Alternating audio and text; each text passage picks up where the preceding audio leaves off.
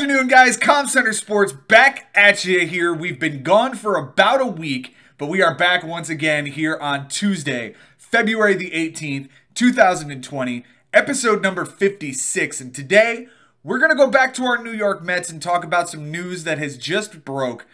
We're going to talk about Yoenis Cespedes. And with me, as always, my co-host, Ben Nisman. Benny, how you doing today, buddy? Doing great, Joe. Thanks for having me on. I felt like it was important for us to take a little breather from the Astros and everything that's going on because, I mean, God knows when the heck it's going to end.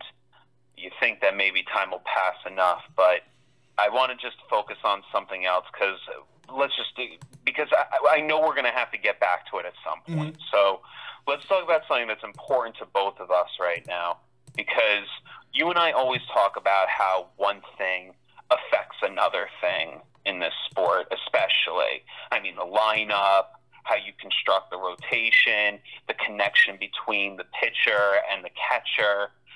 It's infinite how many things we can talk about with, what affects something else.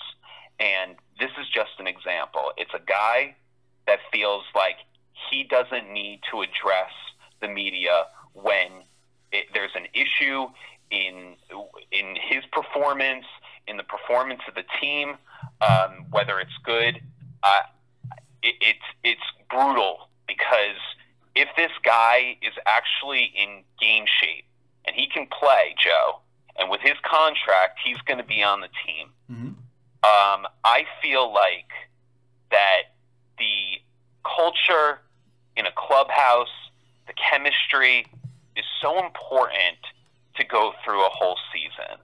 And if you have one guy that doesn't feel that he needs to talk about somebody's performance, and then you have someone like McNeil or Alonso that has to wear it instead, how good of a teammate are you being at that point?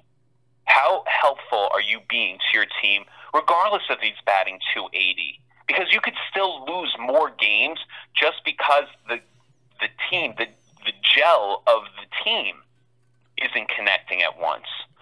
So, in my eyes, I think this is a big deal because how can you have a guy? What happens if he hits a walk-off home run? Then he's not going to talk anyway? Or is he going to pick the spots when it's convenient for him? I don't know how you feel about this, Joe, but I'm definitely curious where you are because I know performance of a player matters. And I know the fact that he looked good in hitting yesterday is important to some aspect. But in the other direction, I'm just thinking about over a long period of time, how helpful and beneficial is this going into a stretch when you're in a playoff race? Where does that put you? Where are you going to be when this team is in a legitimate run for, let's just say, a division? Maybe you and I are both wrong, and they actually are in that run, and they lose a critical game, and they start going on a slide, just maybe in August, and they start to maybe fall out of this thing a little bit. And now this guy won't talk, and the rest of the team has to? How fair is that? What precedent is the manager setting if he's really going to let his other teammates wear it all the time? Right. You're putting that guy in the position as well. Yeah. So you got the rookie manager that now he all of a sudden has his first challenge, right out of spring training. Yeah. Because he needs to know how he's going to deal with a 34-year-old veteran that's played in 38 games in the last 2 years and 0 last year. So how do you handle this? How do you handle this player? What do you do if this guy's actually healthy enough? Whether he's in the best shape of his life, do you and I know that he's in the best baseball shape of his life? You don't need a six-pack to play baseball. You just need to be in baseball shape. Right. You could still play in 140 games and not be in that great of health shape. But at the same time, you and I know, because it's been said, like Yoenis Cespedes is a chain smoker, which is completely beyond the point. I mean, what he's able to do on the field to me is irrelevant to what we're talking about right now. Right. And it's the fact that this guy needs to be willing to address the media in any way. And I know he can speak through an interpreter, so he's understood completely in the way that he's speaking. So everything is translated appropriately, so he's not misinterpreted. I think that's completely important. But I hope that he meant just maybe not in spring. That's all he meant. Or maybe he just said there's going to be times where he's going to not be able to talk and he was misunderstood. But no, he meant the whole season. Right. The whole season. He's Right. not going to talk to anyone. Yeah. I think this is completely outrageous. I think this is, vital to be taken care of as soon as possible before opening day, because we have some young players on this team, and they're still developing, and they are still potentially reaching a ceiling, if that's even crazy to say, with two guys like a McNeil or Alonso. McNeil is 28 now, so I mean he's about there. Right. We think, but who knows? I mean, it's only going to be his third year in the league. Maybe he does get better.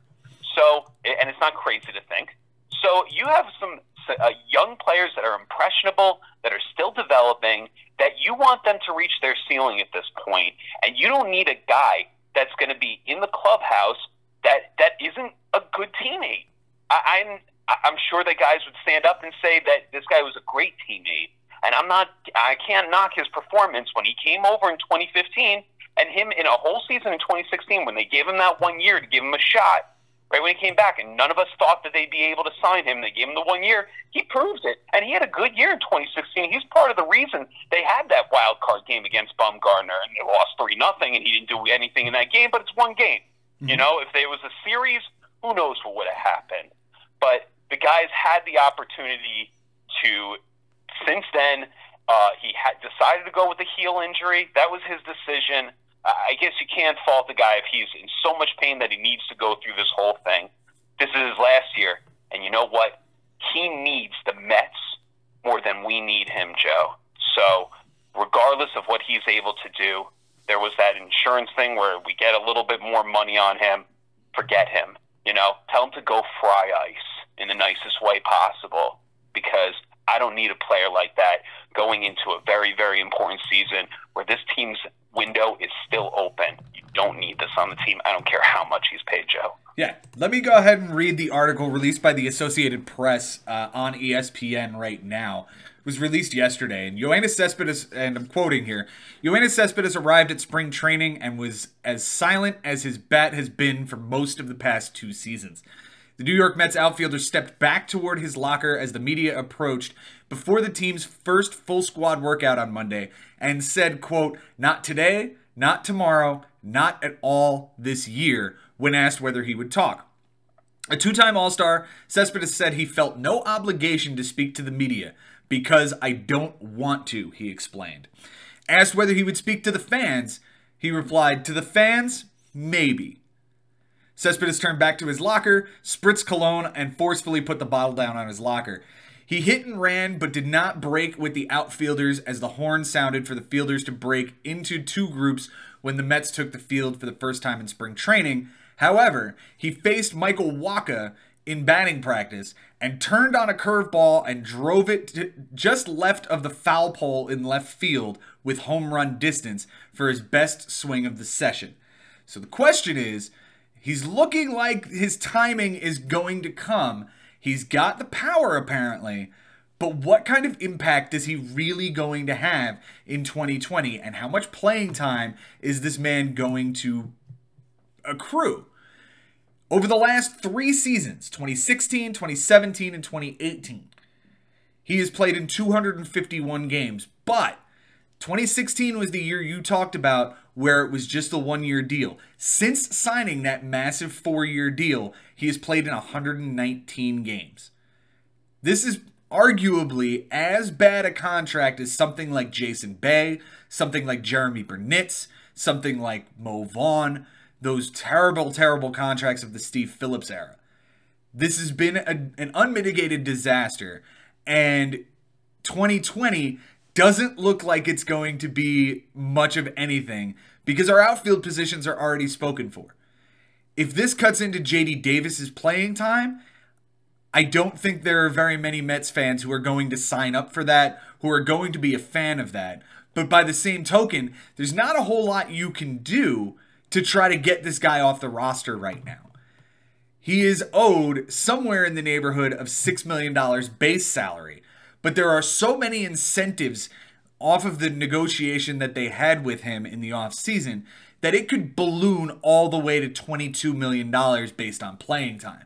So the question is, where does that money fall? And what are the Mets going to do with this albatross that they've got in left field right now? Right. So what do you think the best solution is at this point? Because you have a hungry player that wants to play his ass off, obviously, and make the most money and get a free agent contract going into 2021. I and you did not mind the deal going into 2017. We were signing up for a 4-year deal. Yeah. Okay? And I think there are plenty of Mets fans that wanted it too. So it's okay to be wrong. Steve Phillips, when he brought in some of the guys you mentioned, and Robbie Alomar and Cedeno bring him back, he was willing to take less money to be there.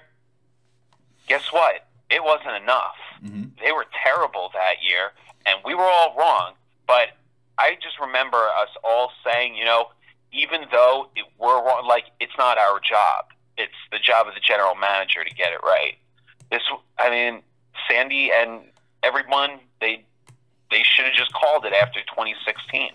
But at the same time, you're living with it, and you only have to deal with it for one more year. The question is, how do you best play it? Because you still can get something out of this guy. But Rojas is on the hot seat here because maybe he can convince this guy to say, listen, might not be a good idea to go with this. And here's the reason why. He can communicate it appropriately enough, Joe. He has this opportunity right now to nip it in the bud and say, listen, I think you can still go back on it. You can retract it and say, listen, I said that, but I wouldn't want my teammates to wear it. I want to take responsibility for it. I don't like it. I don't want to, but yeah, I'll talk. And I think that would be a better way to handle it. And of course, he has to deal with the pressures of it, but he's not doing himself any good, because what team is going to want to sign him in the future anyway? Unless he's thinking, you know what, I'm good for life. This is going to be my last year in baseball anyway. So let me just try to make the most money. And I don't care. I don't want to deal with people anymore. And I don't want to deal with the sport anymore. And maybe he's not looking for a free agent contract, but I would think he is. I think he's still hungry for it. I'm going to assume he is. I don't know where you stand on it right now, Joe, but they do have a log jam in that outfield. And a good problem to have is a lot of guys hungry for a spot, but not when it's a teammate like this. A guy that's in a walk year, we have a whole different scenario here. Right. And the contract, like I said, was very incentive laden for this year. His base salary is $6 million. He's guaranteed that much. But the second he makes the active roster or is placed on the IL with something other than his ankles from the ankle fracture that he missed all last year for, his salary jumps to $11 million. And he'll be able to break the $20 million threshold through a series of plate appearance bonuses totaling $9 million. If he reaches 650 plate appearances, he will earn that entire amount. Now, I don't know whether or not 650 plate appearances is what we'll see Yoenis Cespedes at this year. I would be absolutely shocked if he reaches that threshold. But I will admit that if he does get close, that probably means he's having a really good year. And if he's having a good year and contributing at a high level for the New York Mets, then the Mets are probably having a good year. So the question remains, if Yoenis Cespedes gets off to a good start and has an April where he hits 6 or 7 home runs, that'd be amazing. I would be very happy. It would probably... Let's even say more. Let's say 9. Okay. If he has a big April and he hits 9 home runs in the first month, I think it cuts into J.D. Davis's playing time. I think Rojas has to get very creative about how he gets that bad into the lineup without losing McNeil. and without losing Cano. There's a ripple effect that happens across this team. You know, they certainly can't play Cespedes in center field like they were in 2016. That's just not an option. And Conforto in center field is another disaster waiting to happen.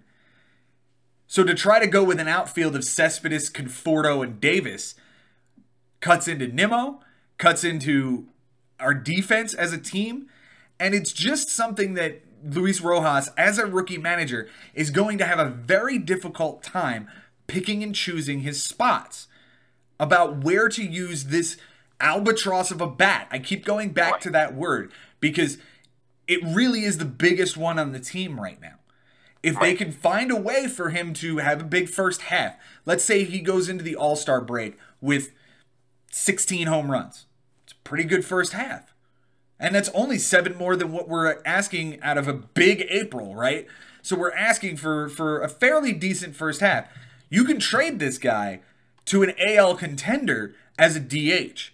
Right. That's where it kills, I guess, when you don't have the DH in the NL, because right now that logjam is real. And the ripple effect that you mentioned is what I was talking about in the monologue, that one thing affects the next. Right. And every time you stunt a J.D. Davis, or dare I say a Nimmo, because I've seen the streak there, that when they're on a hot streak, you stop it from happening because you got to get other people in the lineup. Right. Instead of just letting it all play out, keeping guys where they're comfortable. I understand it's important to get rest for every one of the guys, but do you really think it's beneficial to take Jeff McNeil out of the lineup when he's completely healthy on any day this season? Absolutely not. Absolutely not. Jeff McNeil is the best pure hitter on this team, and arguably a top 10 pure hitter in baseball right now. Right. You cannot take this guy out of the lineup for an experiment of a guy who's played 130 some odd games in the last 3 seasons. Right. As far as the talk of him not speaking to the media this season is concerned, it is disgusting to think that this guy has the gall, after missing an entire year and taking money over the last 3 years of very disappointing seasons. 2016, thank you. 2015, I will always remember you for. But those are 4 and 5 years ago now. His performance over the last 3 seasons, 17, 18, and 19, are not what this team has needed, is not what this team signed up for, is not what this fan base has signed up for, and it is not what he was being paid for. So, yes, to an extent, he deserves to be put in front of the media. And look, you want to make one statement about the topic of the injury last year and say I'm not taking questions on it after today, I'm okay with that.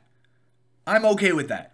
But for one day, for 1 half-hour session with the media, do us the solid as somebody who has been paid by this organization for the last 3 seasons and answer the questions. I want to know what you're doing now in the offseason with these boar traps on your ranch. I want to know if you think it was a good idea for you to be coming off of heel surgery and be chasing around wild boars on your ranch. I want to know what you're doing and what you've done this offseason to get yourself back in the best shape of your life after releasing a video with all of these people and all of these news outlets being quoted over your video about how he's done and the Mets need to move on and he's not going to perform and he's not going to come back. And now you're coming back saying, no, I'm going to be healthy and I'm going to hit 52 home runs in a season because these are the things you've said. Nobody prompted you for these, but now you have to answer for it. And now you need to look down the barrel of that camera and say, yeah, I'm healthy. Here's why. Here's how I got there. And this is what I'm going to do this year. Otherwise, you're just being a coward. And the fans who have paid to come to see you and have paid your salary for the last 3 years, what do we get? We get, yeah, maybe I'll talk to those guys. Thanks, dude. Appreciate it. Right. Yeah, it's really how can you help the team in any way except performance? And it seems like this guy has nothing to bring to the clubhouse. And if that's the case, I don't think he should be on the team. I do not. Yeah. I don't know. You can't release him at this point. So, like, what do? Can you just have him sitting on the bench? No, because it's just going to be brutal in the clubhouse. Yeah, it's a major issue right now, and it's the first test for Rojas. That's the best way I can say it.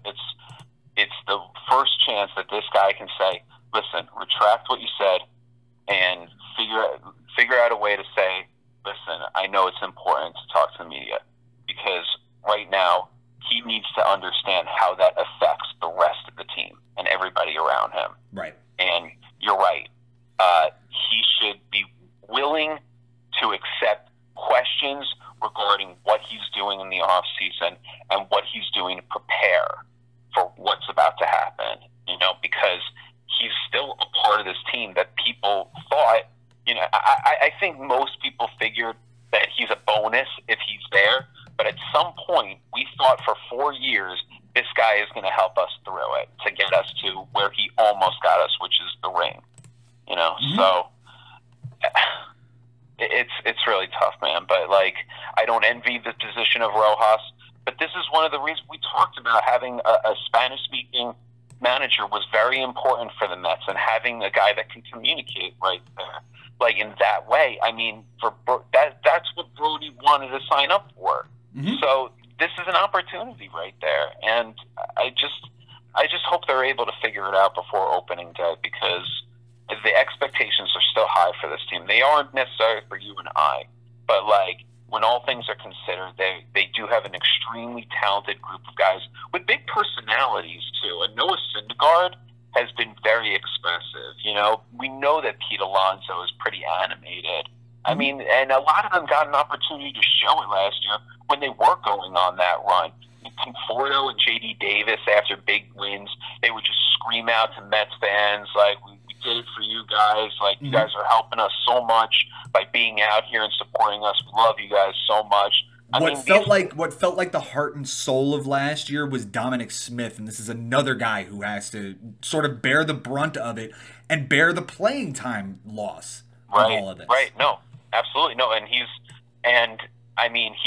that happens also with like a Matt Adams signing. He's just kind of burrowed in there, but like, if he can just grind it out and wait until it's his time, maybe his time will come. And if he's a mature enough player, he'll be able to do that, because what he showed us on the final day of the season, hitting a walk-off home run to close out the season when you're down in extra innings, was so awesome and so meaningful, and so speaks to the heart and the soul of the group that says, listen, we will put it at ease. And I understand they weren't playing for anything at that point as far as the playoffs are concerned, but it's the last thing the fans get to see this season at home, and it was off his bat. And the team and the camaraderie there and the connection, it's so there. And in a world that you and I are living with Twitter, social media, whatever, where you see how expressive and how animated some of these players are and how impressionable some will be, I think it's just important to keep a type of even keel, chill clubhouse with everyone that's willing to do whatever it takes and step up for another guy. And I think being able to speak to the media is such an example of that. Yeah. To be able to say, guys, the reason we lost is because of me. Like, I played like crap, and that's why we lost. Right. And I need to be able to perform better. I know that I'm capable of it, and whatever you have to do. And if you have to deal with a tough question, like, that's part of the profession. You get to be an awesome celebrity, for the rest of your life. Like, we'll always know his name. Right. So why don't you just try and wear it just because your teammates will actually appreciate it, and maybe they'll perform well also. And maybe it still matters for your team to win and get as far as they can, because it matters to them, and it needs to matter to you just as much. And everyone needs to be on the same page, and where winning is just as important to the next guy. And it seemed to me Last year, we had a group of guys that really wanted to win, that really cared, and actually looked so excited when they won games by a walk-off or a big pitching performance.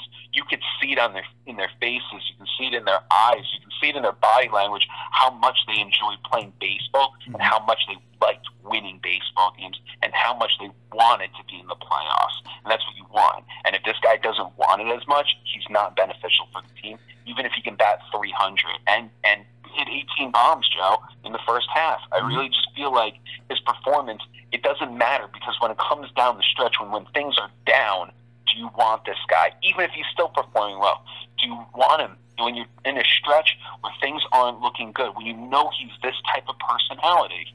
I mean, there were guys that had, maybe obnoxious personalities like Jeff Kent or Barry Bonds, and you could argue, I don't necessarily want those guys on my team. Barry Bonds, that team did almost win the World Series, but there were a lot of teams that he was on that didn't go that far, and didn't win a lot of games, even though his games he played, how he played. They didn't make the playoffs in 2001 when he had that awesome season.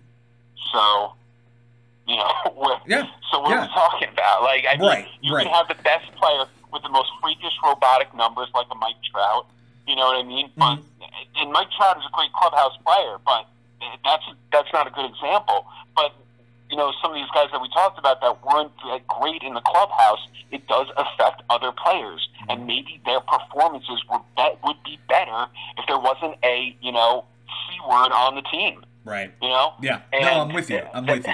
And the questions I have is, what will Yoenis Cespedes bring to this team in 2020, right? That's the big question. What kind of performance can we expect?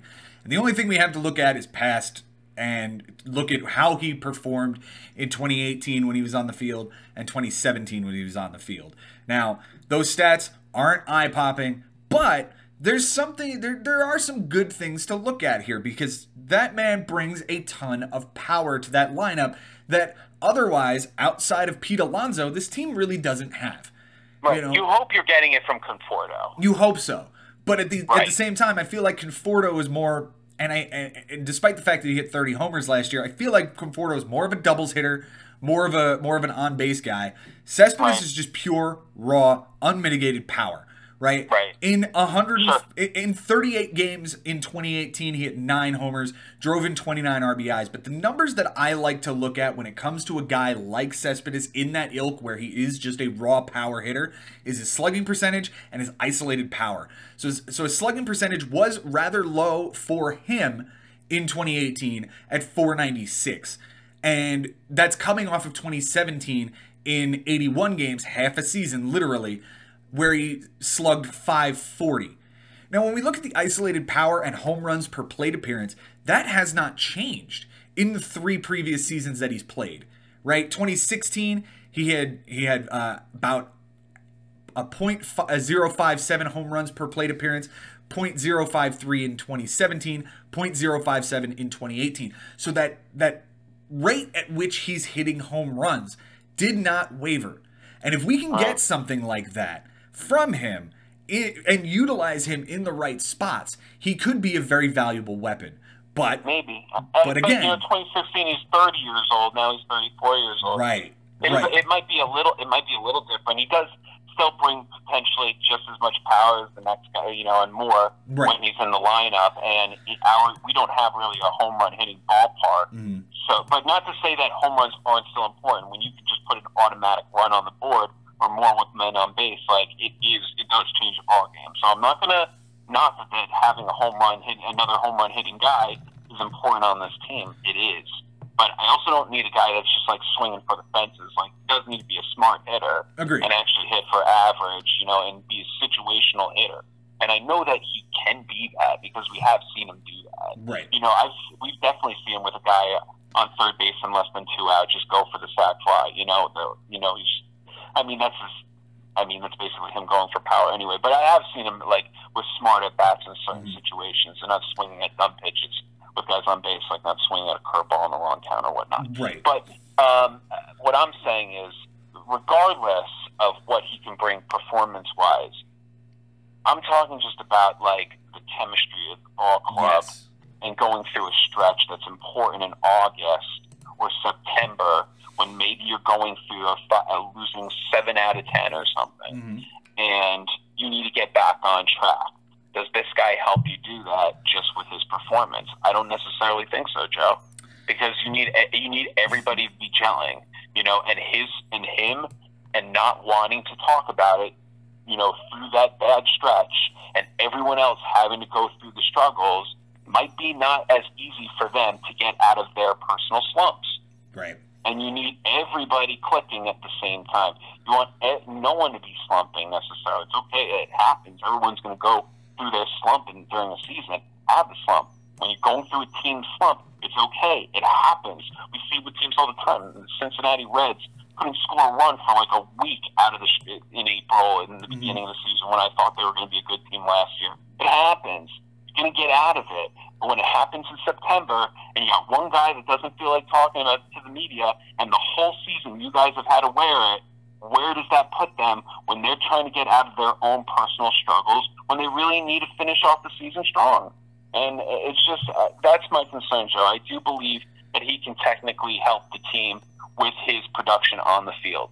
But off the field is, to me, you can argue it's just as important sometimes. I do believe there were teams in the World Series that had guys that weren't good teammates on it. I know that for a fact.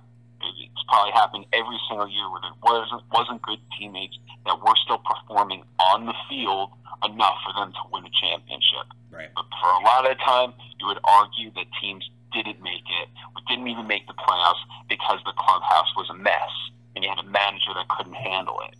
So leave it to Rojas to get it going here. This is his first test. Try to get things on the right foot and on the right track right before opening day, because this is not, we talk about a good problem to have when there's a logjam in the outfield. This is not a good problem to have. This guy being an extra guy that you have a pretty decent financial commitment to, this is a humongous issue and a whole different scenario of having a clogged outfield. This is the worst case scenario. So it was important for us to break this down and talk about it, because I am passionate about what can happen to this team this year, because I just don't want to go through another year that starts off with them getting 11-1, having a hot streak.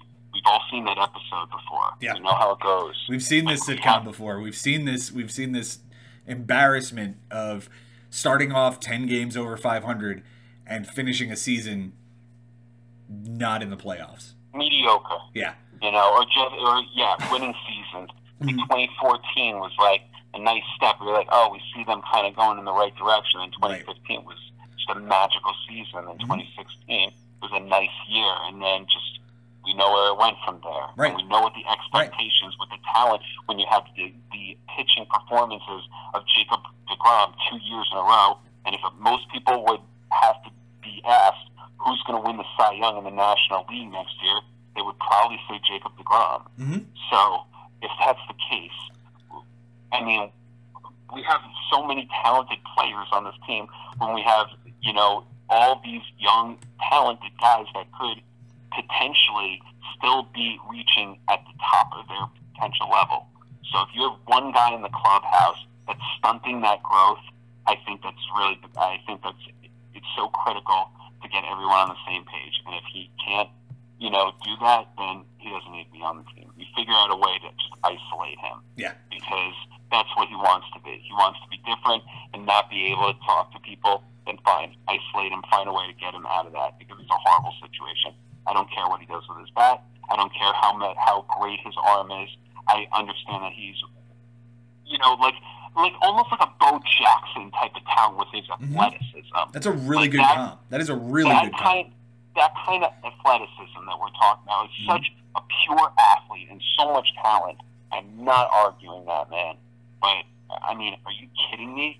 Like, we the Mets, have the one diva, maybe there are more guys like this. I don't know myself, but it's just that now it's in the forefront. It's so clear that we have the diva that doesn't want to talk about it. But, you could say that, some of those drama queens, they love to talk. They want to talk as much as possible. No. This one is too good for us. Right. He doesn't want to talk to people. Do you you want people to be wearing Cespedes jerseys? Do you want people to like you? Do you want people to care and want to root for you as fans? But you have to put this out to the world. You put yourself in a bad situation nationally. Socially, you put yourself in a bad situation. Right. Why do this to yourself? Why do this to your organization? Why do this for your career going forward? Just in all aspects, this was a foolish move by this guy. And I don't know who his agent is, who his management, who his personal management is, but his PR guy is horrendous. Mm-hmm. And he's been horrendous for a while. For everything that Cespedes has been through in the last couple of years, he's been awful with handling Cespedes. And maybe he's just a loose cannon, and your agent just wants money and doesn't really care about how you look in society. But right now, he looks like a clown, Joe. Yeah, I mean, look, it'll be interesting to see what the Mets do with him as far as playing time or any potential trade is concerned. I could see him getting flipped at some point to an AL contender as a DH bat. And look, we've seen what he is capable of in a midseason trade. Just look at 2015. He could absolutely put a team on his back and carry them to the World Series, or he can be an absolute albatross on the end of your roster that you're flushing money down the toilet to. I look forward to seeing what Luis Rojas is capable of with this. And you said it yourself. This is his first real test. We thought the real test would be, how he handles Robinson Cano if he gets off to a slow start. That's not as big an issue as this one with Cespedes playing time and talking to the media. It's going to be a nightmare. Yeah, absolutely. This is it. This is the biggest first test that he has, more so than the Cano thing. His decision on, who's going to be in the rotation, who's going to be in the bullpen. It's definitely this. Mm-hmm. Benny, thank you for bringing up this topic. This was absolutely your idea. You've carried this show, and I thank you so much for being here with me. No, thanks for giving me the platform to talk about it, Joe, because, it's important to me. It's important to many Mets fans because, like I said in the beginning, one thing affects the other. You don't want that trickle effect. You don't want that going over to the next player in the clubhouse. So thanks for letting me talk about it. It wasn't a good subject to talk about it, but at least it was good for us to get it off our chest and say what we needed to. So thanks to you, man. Yep. Anytime. And guys, if you're listening to us on Anchor or on Stitcher or on Google Podcasts or on Spotify, thank you guys so much for being here with us. We are loving the growth that this show is having. Go ahead and share this with all of your Met fan friends, and go ahead and share it on all of your social media. For those of you watching on YouTube, thank you so much for being here. Our growth is just wonderful, and we certainly appreciate every bit of that. Go ahead and give us a subscription. That button's going to be right here. And go ahead and check out our last episode. That one's going to be right here. Until next time, it's been real, it's been fun, and it's always real fun in the bigs. We'll see you next time.